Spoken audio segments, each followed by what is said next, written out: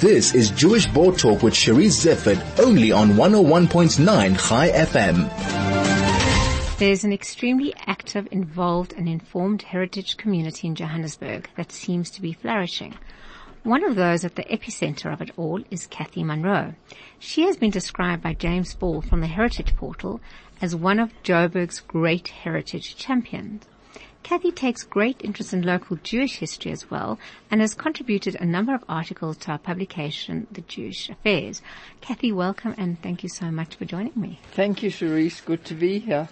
Kathy, I read an article of yours on the Heritage Portal by Helen Aaron, who was a photographer and South African art publishing in Brazil, who recently passed away. And I just wonder, firstly, the characters that you write about, how do you find the information and what goes into it? Well, Helen was rather special, and I was extremely upset to find out that she'd passed away before I saw her. I was upset about not being at her funeral. Funerals are very important to say goodbye to people. But I decided then that Helen deserved an acknowledgement, a celebration of her life amongst the heritage community, because she was such a remarkable woman in her production of the great big Parktown portfolio. And I then decided I would write to her friends. So, you know, characters come from all parts of one's life, just keeping one's ears open. I write about Cherise on the Heritage Portal. I write about books. I write about heritage experiences. I've been thinking what I really ought to be doing is to write a weekly heritage diary. But would I keep it up? You know, the pressure of a diary is actually doing it every day. But it does involve a lot of research to find out about people or characters. I'm going to tell you, if you give me a chance, about something that I've just discovered. Sometimes books pop out at me. Last week I was in Mark Inman's bookshop in Park View, and he produced a book called The Gentleman Digger. Never heard of it before. A book by a Countess Anna, whose surname was de Bremont, which was French. Turned out she was an American journalist here in Johannesburg in 1890. I think wrote the very first novel of Johannesburg. Wow. Departed after 6 months.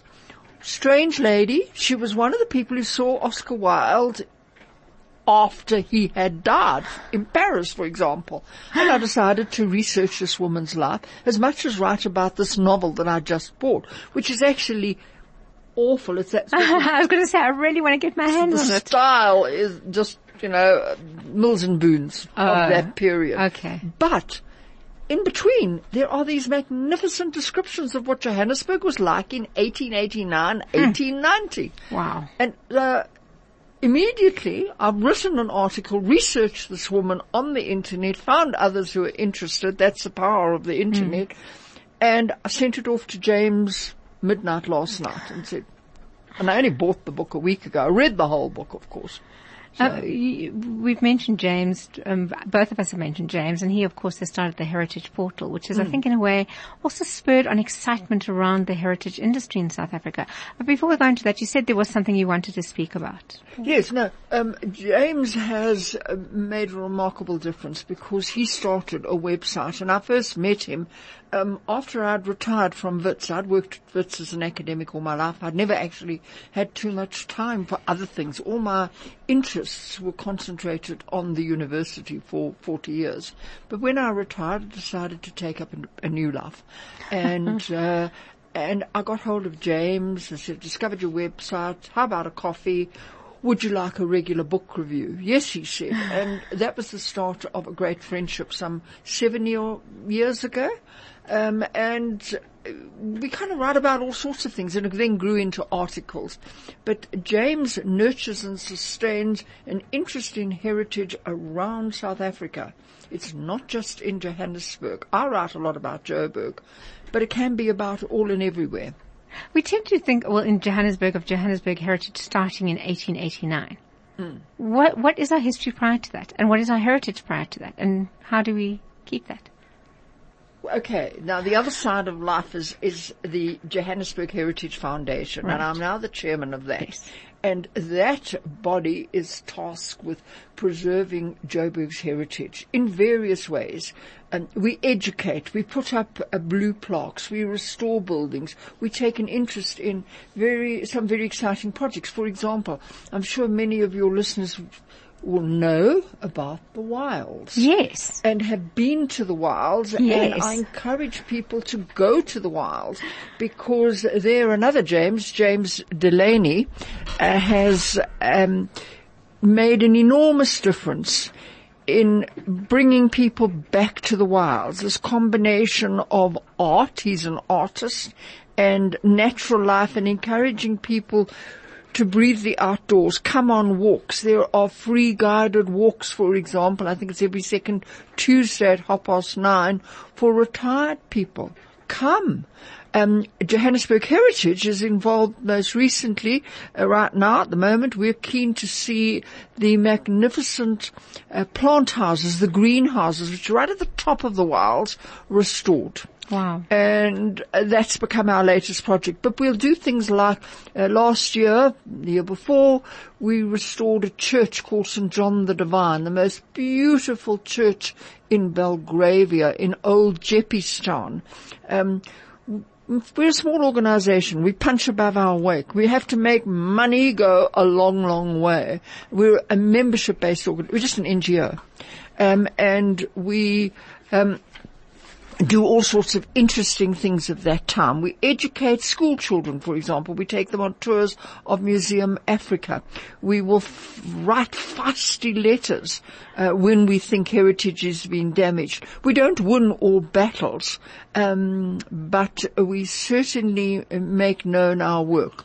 We try to encourage people to follow correct procedures and processes if they wish to alter a potentially heritage-determined house. Any property over 60 years old has to go through the Provincial Heritage Resources Agency of Gauteng, and there's a procedure.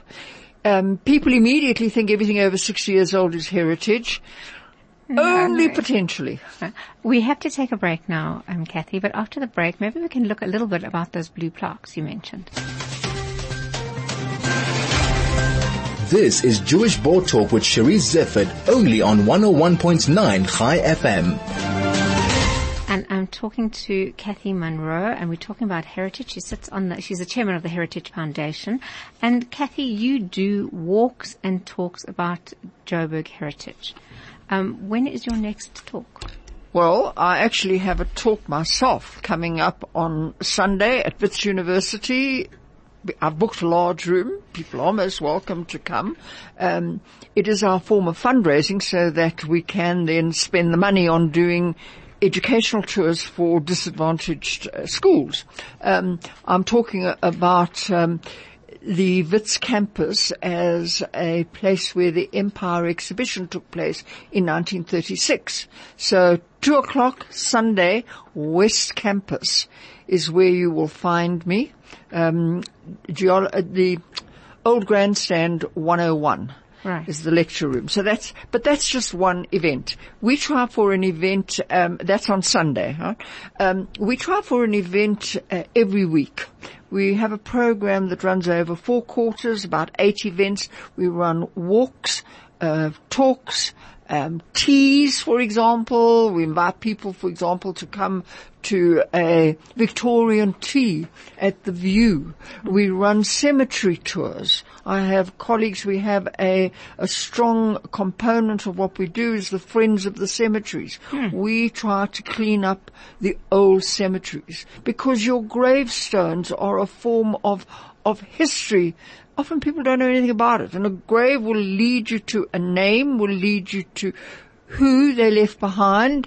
You want to know about these people. For example, did you know that Lionel and Flory Phillips happened to be buried in Johannesburg, although they passed away at Vergelegen in the Cape. They were the great names in early mining pioneers. That's just an example. So we indeed have tours, walks, talk, sometimes a bus tour. We're collaborating with Strauss and Company on the 21st of March, for example. We're taking people to Pretoria to see the new Modern Art Museum on the University of the Pretoria campus.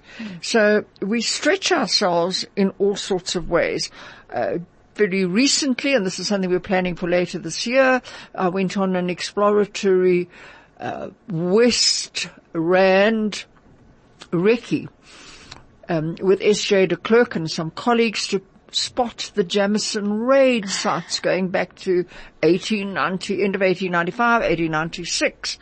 And we certainly found graves, and it was amazing to have that experience of the moment. Do you think there's a resurgence in interest in heritage at the moment? I think that there is both a lot of interest and also a lot of ignorance. Okay. I think it's a combination. That's part of our job, to inform those who haven't really thought about. I think ignorance is based on a lack of knowledge, not a deliberate rejection. But you have to educate and alert people to why the past is important. What way is heritage an element of history?